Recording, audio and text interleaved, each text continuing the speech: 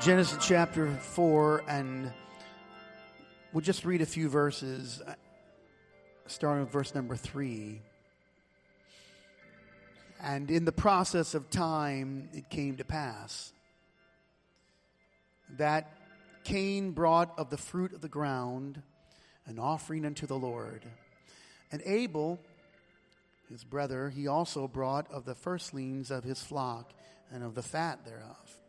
The Lord had respect unto Abel and to his offering, but unto Cain and to his offering he had not respect, and Cain was very wroth. He was angry. His countenance fell. The Lord said unto Cain, Why art thou wroth, and why is thy countenance fallen? If thou doest well, shall thou not be accepted? If thou doest not well, sin lieth at the door, and unto thee shall be his desire, and thou shalt rule over him. I'll offer that last verse in another translation. God said, if you do what is right, will you not be accepted? But if you do not do what is right, sin is crouching at your door. It desires to have you, but you must master it. Gateways. Everybody said in Jesus' name. I love you, and I thank you for standing. And please be seated. And when you're seated, would you just give God praise out of your mouth with your own voice and with your hands, and let him know I love you.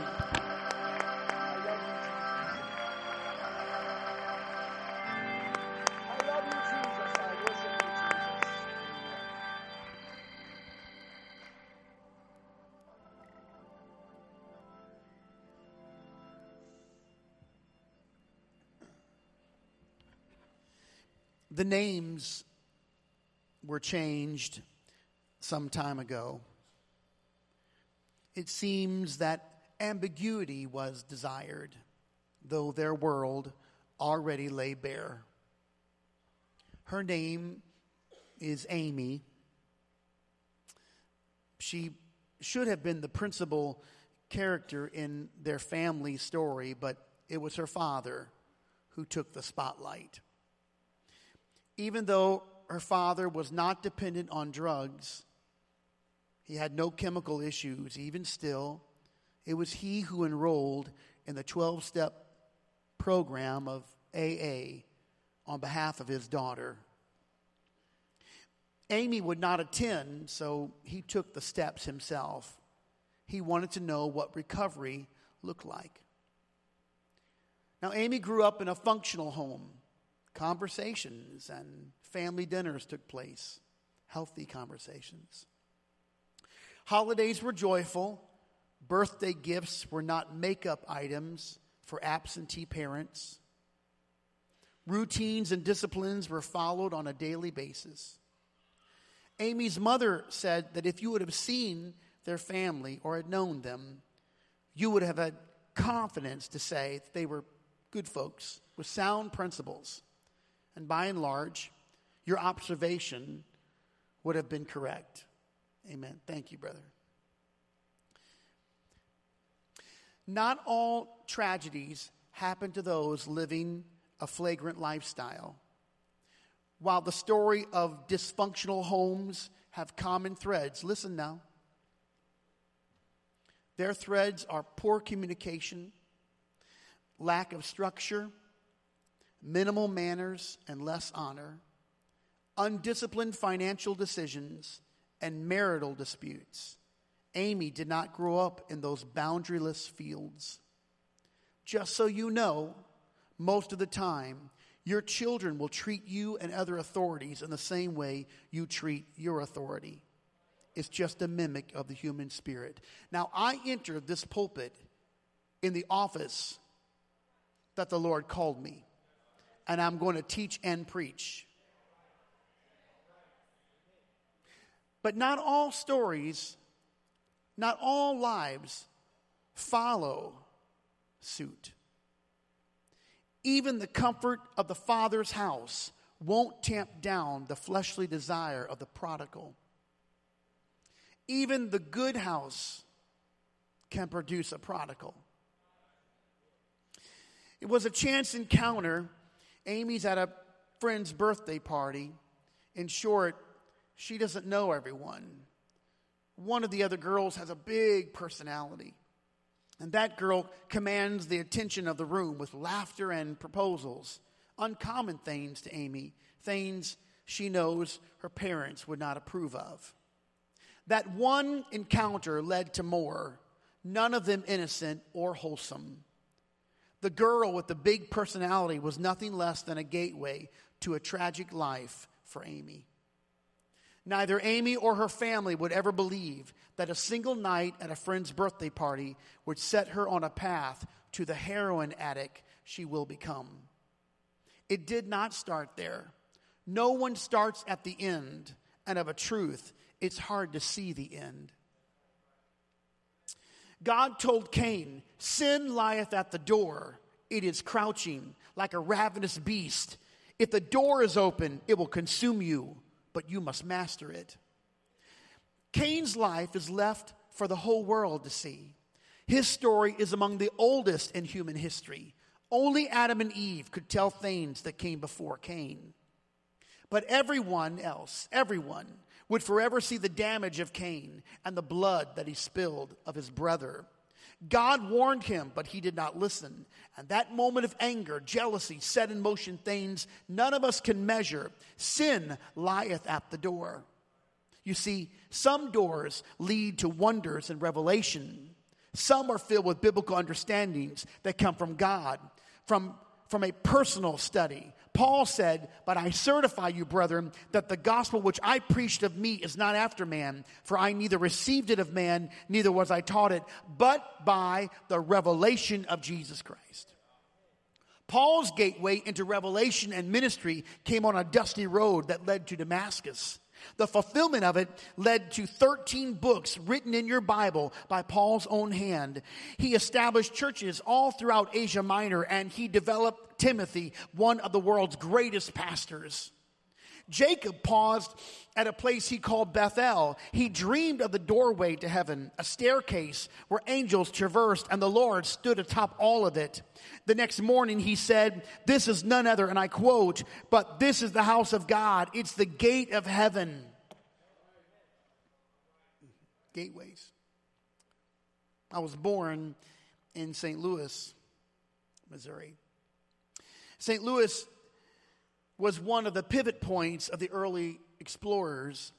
Those two mighty rivers of the Mississippi and Missouri passed through the common ground. It became the gateway that led to canyons and mountains and the ultimate gold rush in the West.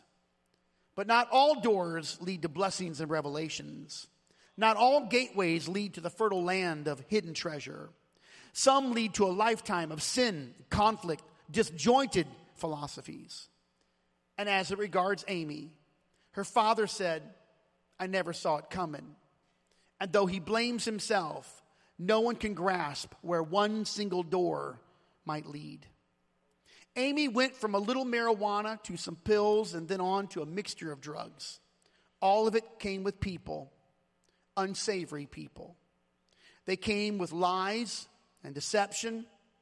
They came with stolen monies and cover-ups, infidelity. You see, the tagline of all drugs come with sexual sins. Most of all, those strongholds are attended with fear and guilt, shame, and the emptiness that all addictions bring. I want you to know today, and as plain of speech as I can make, the devil is not looking out for your good. The enemy, in whatever form, is coming to destroy your soul. You're in the fight of your life. To think that God would include this moment in history, Cain, for all the world to know. It was the first scene after the garden, and it echoes past dispensations, and it goes past nations and languages. It's not confined. All the world knew of Cain and Abel. There are some doors that lead to the absence of God. You have no idea what the absence of God means. It's a darkness like none other. The modern day preacher has removed these words from their pulpits because they seek to appease the hearer. They want more people to come. The American church is looking for refined orators that won't disturb the members. But here's your Bible. For the wisdom of this world is foolishness with God. It pleased God by the foolishness of preaching to save them that believe. Here's your word. And of some have compassion, making a difference. Oh, that's my go-to. Love and compassion. But Jude didn't stop there. And others say with fear, pulling them out of the fire, hating even the garments spotted by the flesh. You're in the fight of your life. And I'm not standing here to appease you, but I've got to preach the word of the Lord and teach this congregation. Something's got to change even now in your home, in your life, and in this house. I want to know, where did that kind of preaching go? I'll tell you. People outlawed conviction. They outlawed convicting sermons by finding a place of comfort where they can just cruise into a church and cruise out. Preaching today, however, must address the spiritual strongholds that exist in all of our communities. If this is a feel-good speech or a seeker-friendly lecture, no one's going to turn from sin and seek God, and thus no one's going to be saved. I stand here to tell you there's too much depression and there are too many strongholds in our world for me to simply tell you that you can think your way out of it. You are not going to think your way out of it. You've got to have the blood of Jesus applied to your life.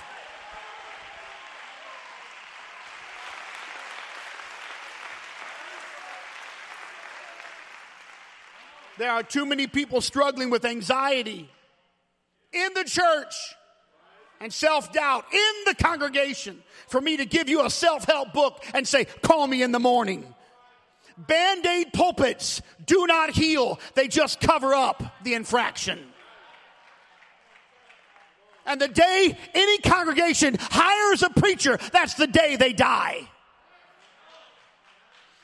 Yeah, there is a way. There is a power. Not only is it sound doctrine, we got to have sound doctrine in the preached word and speaking the truth in love, but it's also prayer and it's fasting. It's prayer and it's fasting. And prayer and fasting don't come with LED lights and smoke machines. They don't come with nice keyboards and a good song set. They don't come with comfort and air conditioning, heating, cooling, carpets, and nice padded pews. Prayer and fasting is the only way you're going to make it through, and you got to employ prayer and fasting. Think. And then on to dedication and consecration. I'll just give it all. A saturated life in Christ. All in. Consumed with the things of God. Sold out. Captivated by the word. Immersed until you reply. The zeal of thine house hath eaten me up. Milk. The milk of the word. It's good for a while. But it's time for us to engage in intercessory prayer.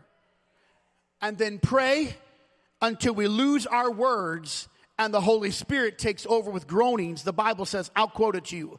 Likewise, the Spirit also helpeth our infirmities, for we know not what we should pray for as we ought, but the Spirit itself maketh intercession for us with groanings which cannot be uttered.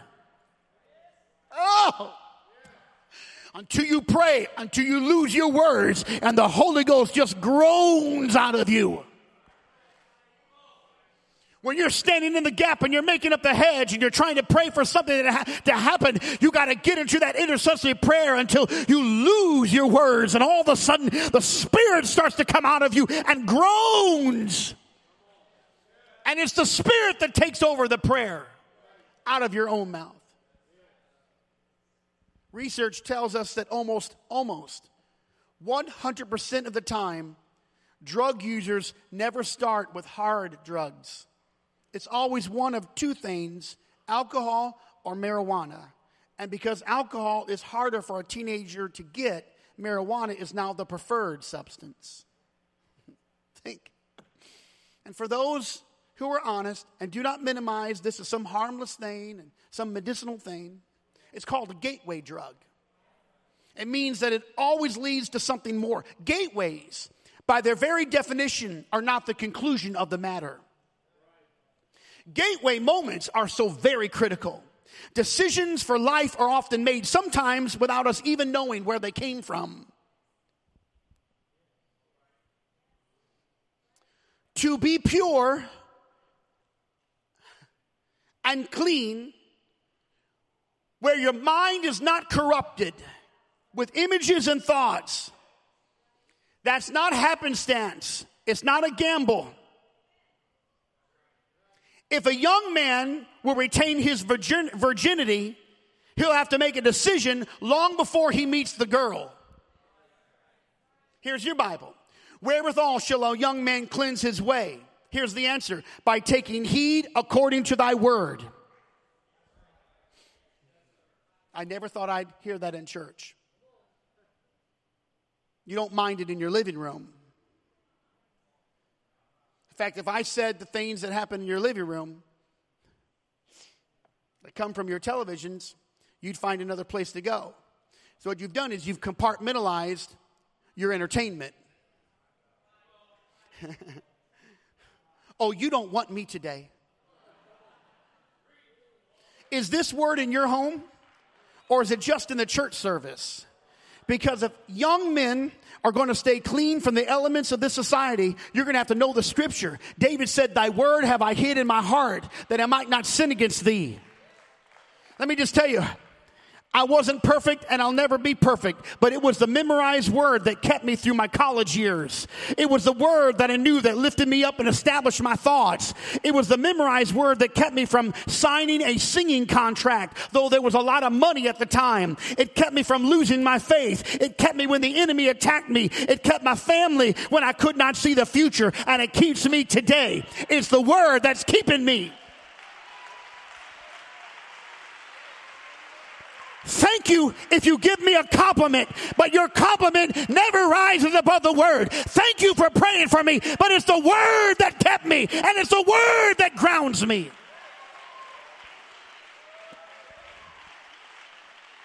In fact, when the devil comes against you and you don't have an answer, that's the reason why you don't have an answer is because you've not followed the path of Jesus Christ. When the devil tempted the Lord quoted the scripture. Does your home welcome the scripture? Men of all ages, if you're going to be kept from strongholds taking over your thoughts and your life, you'll need to read and memorize the Bible. You'll need to pray. Yes, men, you'll have to fast. Do not wait for me to call a church fast. I will. But you can do it today or tomorrow or the next day. Serve. Do not wait for leadership to ask you to serve. Serve. Fast. Pray. That's the commission of the church. Don't professionalize it. It's not a small group. Some group over here might clean. Some people here might fast. Some people might pray. No, we all do it together. Yes.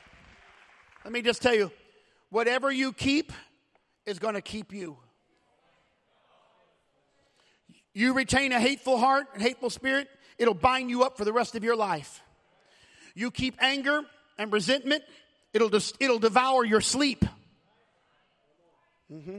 You keep sports as your go-to pleasure, it's going to devour your time and your passion. But men, if you keep your devotion to the word and your prayer and serving, it will keep you in what Isaiah called perfect peace. I'm praying for our men to be in perfect peace because your mind's been stayed on the Lord, because your thoughts have been about God, because you wake up thinking about him, and in the noonday you think about him, and you go to bed thinking about him.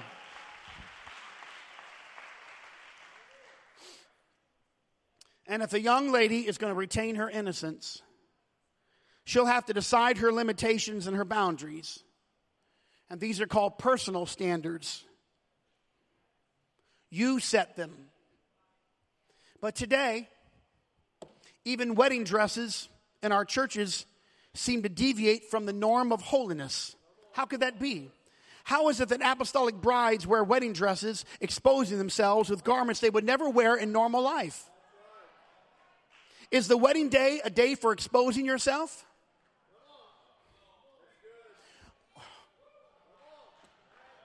I did it for the picture. The picture that lasts forever. The picture that tells your children, yeah, but we lived the right life. But when our wedding day, I offer you an altar here today. This could be the door that leads you to a life without skeletons and memories you would like to forget. I'm I'm preaching today for a set-apart church. I'm reaching for a set-apart life. I'm seeking for a holy house of prayer. Yay! I'm talking about decisions made at the gateway. I'm talking about a life made at the door. A moment of determination followed by a life of continuation.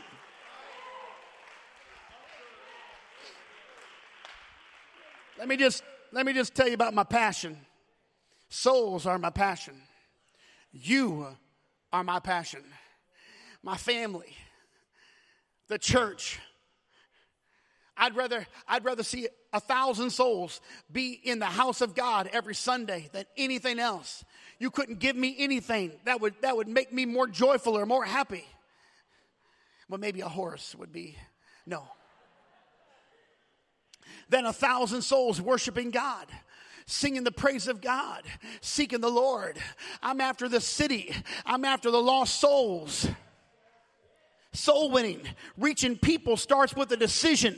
It happens when you are consumed with the lost and you don't care about anything but reaching lost people. We knew a man growing up named Gary. He reached dozens of men in his factory where he worked. I think the number was around 25 families, 25 different men. He reached them. He taught them. He baptized them. He brought them to the church. They received the baptism of the Holy Spirit. They spoke with tongues. It was incredible. He said he came to a moment when he decided to lose his pride. He said that he went through a door where he cared about nothing but teaching Bible studies to his co-workers. He didn't care about a self-image. He was willing to suffer criticism, and he suffered a lot of criticism, but it was the gateway of selflessness, and it led him to one of the most powerful church revivals we ever saw. He could have turned away. He could have said it wasn't worth the humiliation, but a gateway of opportunity lay before him, and hundreds of souls were saved. And the Lord prodded me and reminded me of it, and I felt the Lord impress me very strong. If we want to reach our city with the gospel, we're going to have a revelation of hell.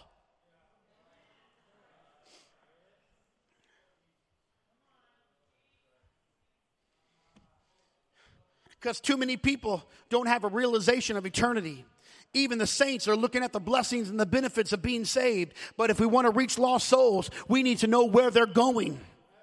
A good vision of hell will change your mind about your purpose in this life. There is a door here today. It's a moment to reconsider what we're doing and what needs to be done. We are in the fight of our life, and we got to reach everybody we can with the great gospel of Jesus Christ. This is serious business.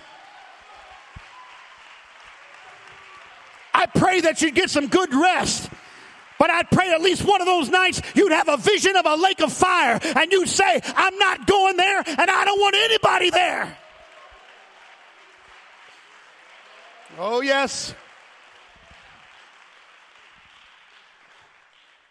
I won't tell the whole of Amy and her family of the tears of her mother and sisters or her pursuing father, only to say that they are just one of many Pentecostal families that grace the doors of church houses, thinking that they are invincible to the snare of Satan. It's not true. Maybe that's why Jesus said, watch and pray, that he enter not into temptation. The spirit indeed is willing, Matthew 26, but the flesh is weak. Maybe that's why Peter wrote, be sober, be vigilant, because your adversary, the devil, he's like a roaring lion. He's walking about. He's trying to devour you. You see, Cain did not have YouTube. He didn't have Facebook or TikTok. He didn't have a cell phone. There was no such thing as media. He had no influencers to lead him into the nonsense that so many of our people are following. An influencer? You have to find someone in the church that has a walk with God to influence you.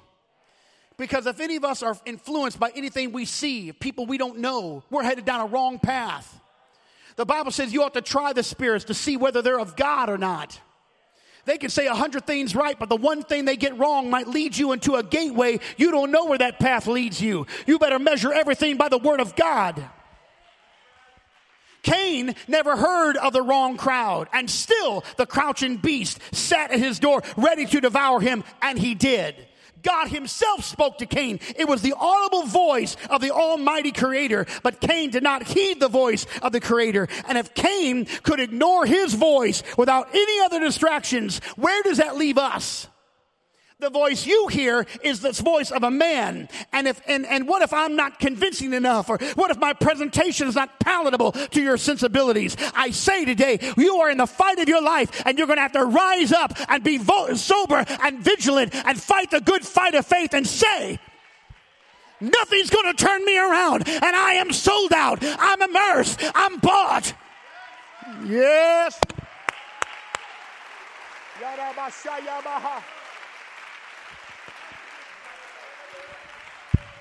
Amen.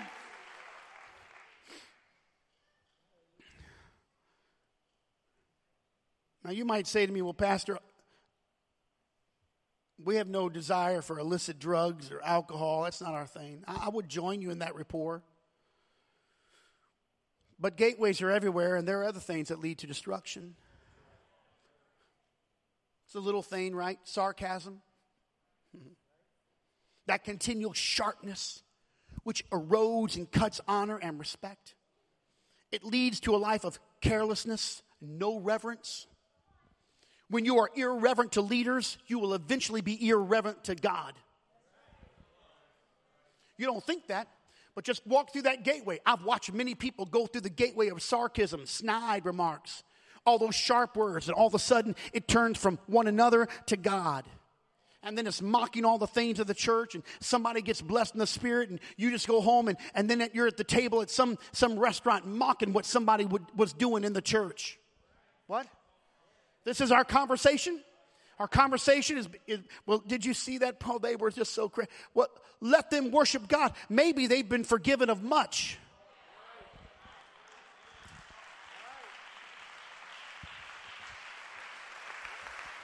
This is what Jesus said. When a person's forgiven of much, he loves much. And the people in this room who recognize I was forgiven of a whole lot, that's why I act like this. Pardon me, but God has done so much for me. I don't care what anyone thinks.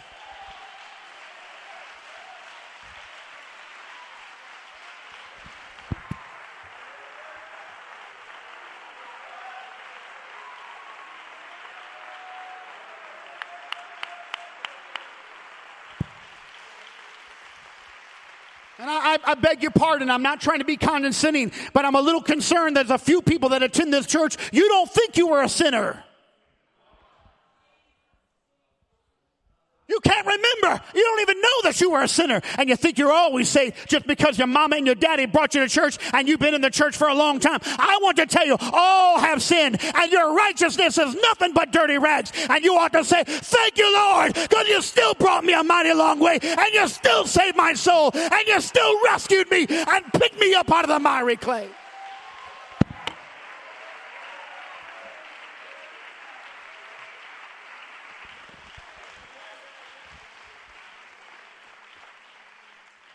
Just say it out of your mouth. Thank you, Jesus. Thank you for revelation, Lord. Thank you that I know the mighty God in Christ. Thank you, Lord, that I'm not steeped in the things of the world, that you give me the doctrine of Jesus Christ. Thank you, Lord, that I've been baptized in the only saving name according to the Bible. Thank you, Lord, that I got a family of God. Thank you, Lord, for the church. Thank you, Lord, for the breath. And you I'm breathing, Lord. Thank you for the opportunity. Yes. Oh, the gateways. There's so many places. Like some of them lead to other, it's hard, like half-hearted lifestyles. The half-hearted approach. It always keeps you at bay from ever really making a full commitment to the kingdom. Not really out, but really not in. Just enough, but not too much. Those are the people who constantly make excuses for their lack of commitment by comparing themselves to other people. They justify something, always in justification. Not really all the way there. Not out, but not in. Somewhere in the middle. Go read about what God thinks about lukewarmness. Or it could be unchecked lust.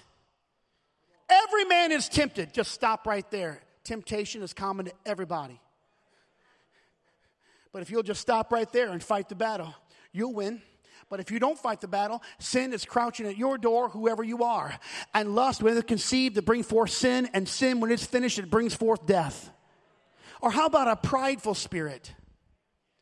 You're not shy. You're just proud. Oh, man. You know what? Amen. Thank you, Lord, for these receptive. Let's see if they come back next week, Lord. You did this, not me. How about the unteachable spirit? Listen, now the reason why I don't come on Wednesdays or hear the Bible studies or listen, I've heard it all before. Stiff arm, stiff arm, stiff arm. Just unteachable spirit. What God gave, you rejected. Or how about the disposition of being unthankful? Which in itself is one of the tenets of the perilous times. Those paths all start somewhere, but they never stop where they begin.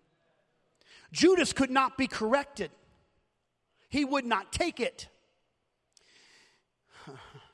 He wasn't going to stand for being called out. Judas was embarrassed by Jesus. He wasn't going to take rebuke from the Lord. Of all people, Jesus. Of all men, Jesus, tender and meek and calm, loving and patient. Jesus simply said, leave this woman alone. She's anointing my body with her broken alabaster box of precious oil. And at that, Judas had enough. He was filled with anger. It was a gateway moment that led to a path. And at the end of the path was a midnight kiss, a betrayal, a payment, and the return of 30 pieces of tainted silver. It led to a noose and a tree.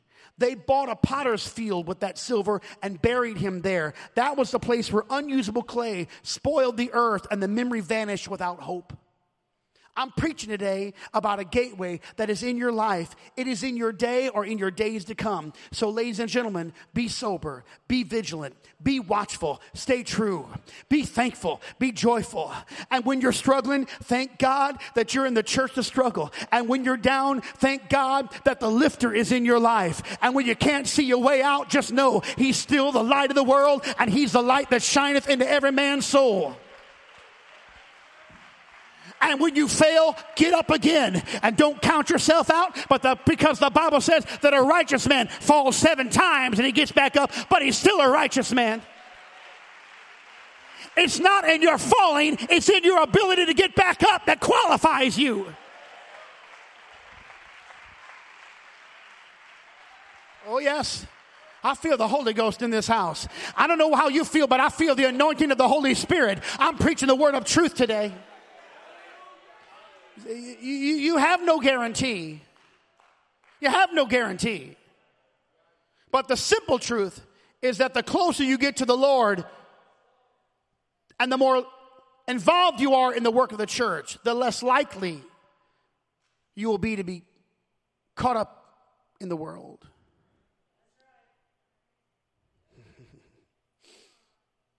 And I pause here just to say thank you to the prayer warriors of the church, to the men and women who've been consistent in their prayer life and fill this auditorium and the foyer and the prayer room with intercessory prayer. I want to tell you, it's our life's blood. It's how the church is surviving. I'm thanking everybody that prays for one another and seeks the lost. I honor you, all of you who teach Bible studies. I thank all of you who ask for a Bible study from people in your community or your neighbors and get rejected, but you still ask again. I'm thankful for all those who drive long distances. A church alive is worth the drive. Your sacrifice is a testimony today, and God is taking notice. There is a blessing upon you, and I speak a blessing upon you, and I will tell you the prize is worth your time. But I still honor you for that. And for those who give without expectation of reward, and those who serve without expectancy of recognition, God is keeping score. And I'm humbled by your commitment, and this body of believers is growing because God is able to use you. Even still, stay sober, Be vigilant. There's a gateway. And you got to pick the right door. And the right door is the door that leads to consecration and love and servanthood. And I want to tell everybody who's wondering, it's better on the inside than it is on the outside. It's always better in the house. Yes. There is a reason why David said and why he sang, for a day in thy courts is better than 1,000. I'd rather be a doorkeeper in the house of my God than to dwell in the tents of wickedness. One day is better than 1,000. It's better. It's always better. It's always better. It's better. Tell somebody next to you, it's better. The church is better. The house is better. Tell someone else it's better. Tell somebody, I'd rather be here than anywhere.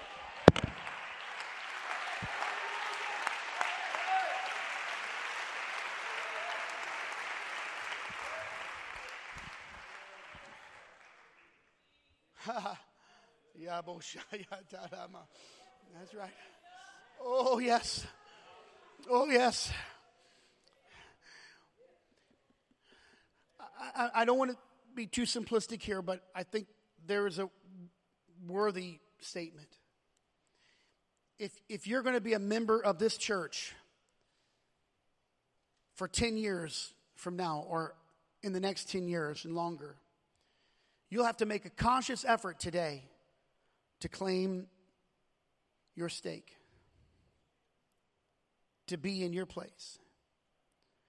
And if you've made that choice, you'll have to follow it up by living a consecrated life.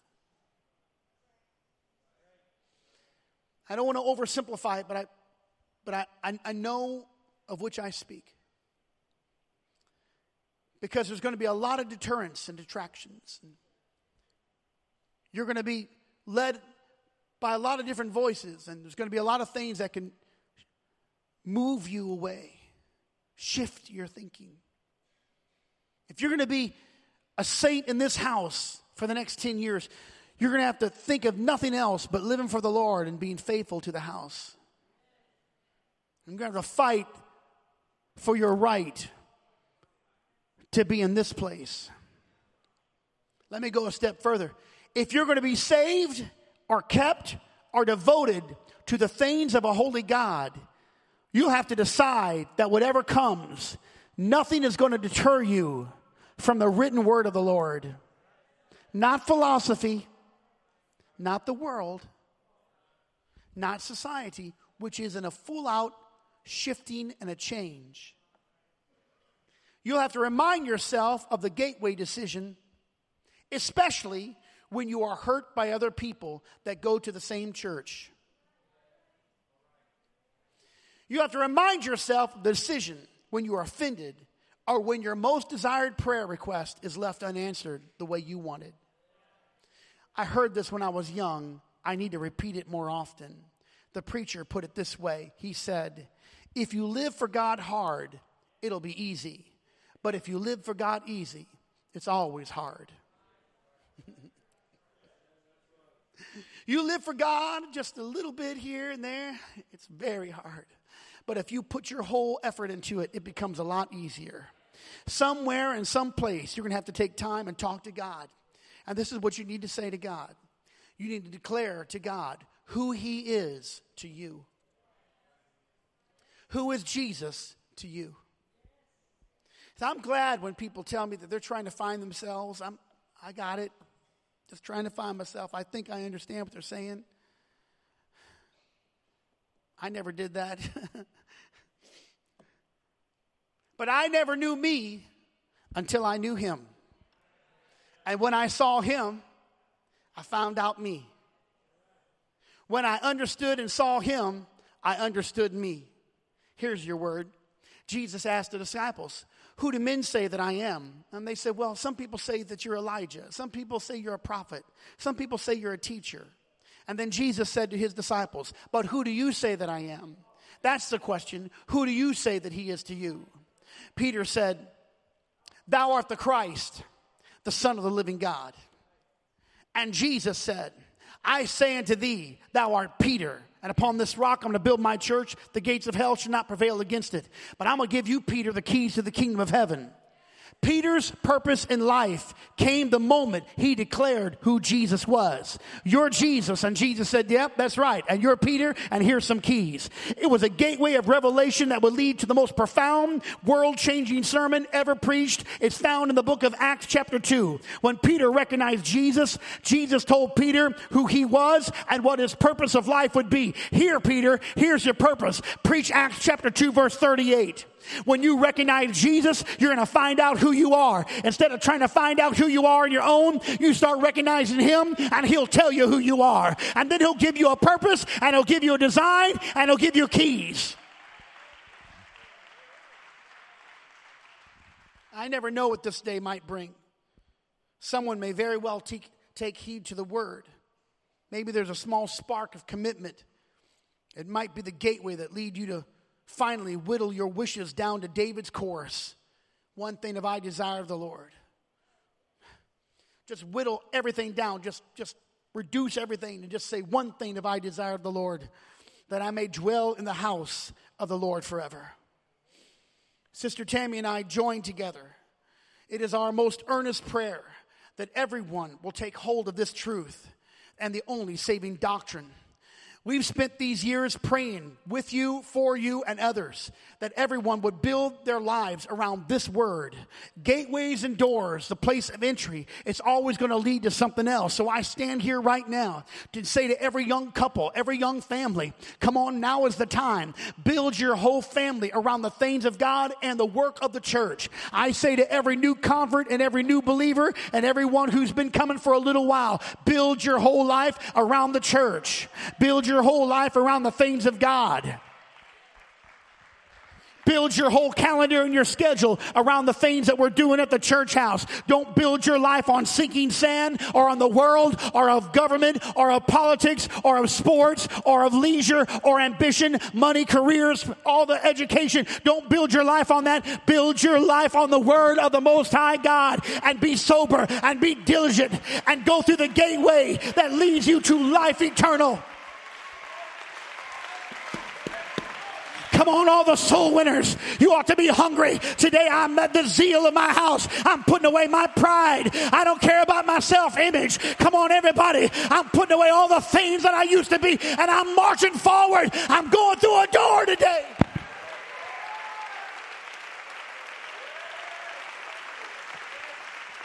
Somebody needs to say, take this whole world, but give me Jesus. Take everything else, but give me Jesus. Take all the ambitions, but give me Jesus.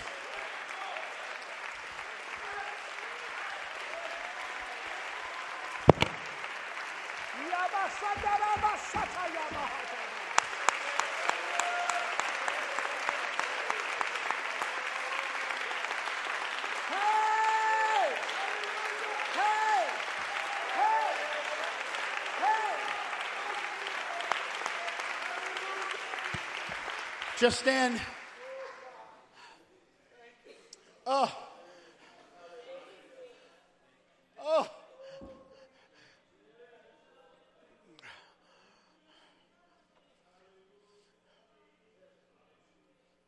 I pray today, Lord, let this be the doorway. Let it be a gateway that's going to lead. I pray right now, let this be a gateway and a door that leads to something great in the lives of the saints of God. Let this house be filled with prayer and worship and dedication, Lord, I pray. Let there be extraordinary faith, Lord. Let there be servanthood in our hands and in our mouth and our step. In the name of Jesus. In the name of Jesus.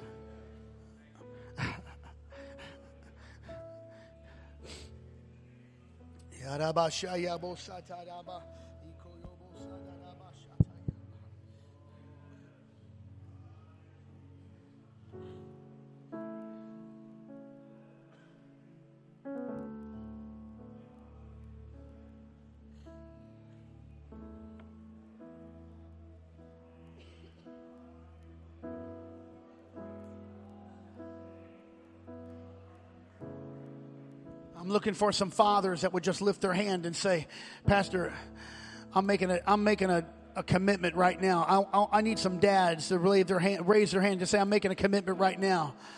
Where are my fathers and the husbands here in this house? Raise your hand. Let me see it. Raise your hand. Fathers and husbands, raise your hand. We're making a commitment right now in Jesus' holy name. In Jesus' holy name. I need some mothers. Raise your hands, ladies. Some wives, make a commitment right now.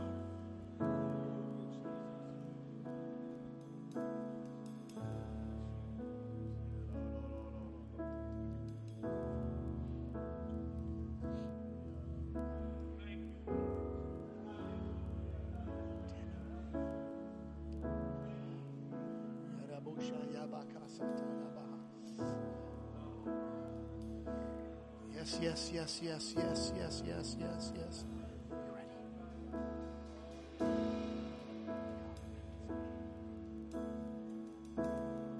We have some baptisms today. Come. Sister Tammy, will you help me for a second?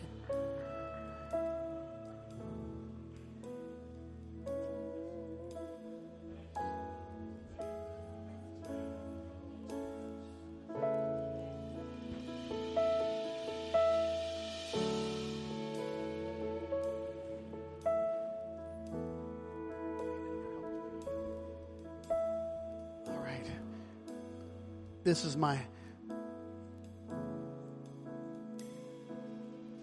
Julia. She's our little Catholic girl. Got a revelation of Jesus Christ, and her husband, this handsome couple, and her husband said, "I'll go with you to the Catholic Church." He got there. He said, "Oh, honey, I don't think I can do this." Catholics and the Pentecostals have a lot in common. They stand up, sit down, stand up, sit down. We're just like them. There's a little difference, though. He said, "I don't feel anything right here." She said, "Well, okay, I'll check out your church." She came a couple of times and got online. She started studying the tabletop Bible study all by herself. And when I found out, I said, "Hey, listen, you want to come? You want to come to my office? We're having a little, wherever we were going, tabletop Bible study." She said, "I'm ready." I didn't even really have to convince her. She saw the revelation. She said, I got to have this. And she said, "I've been talking to my mom about it."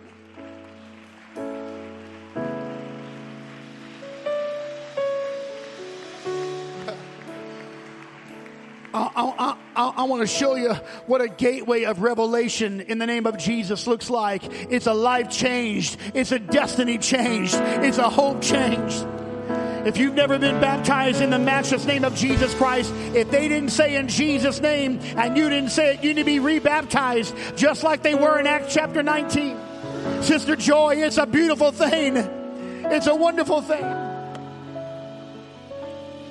I'm calling for you today.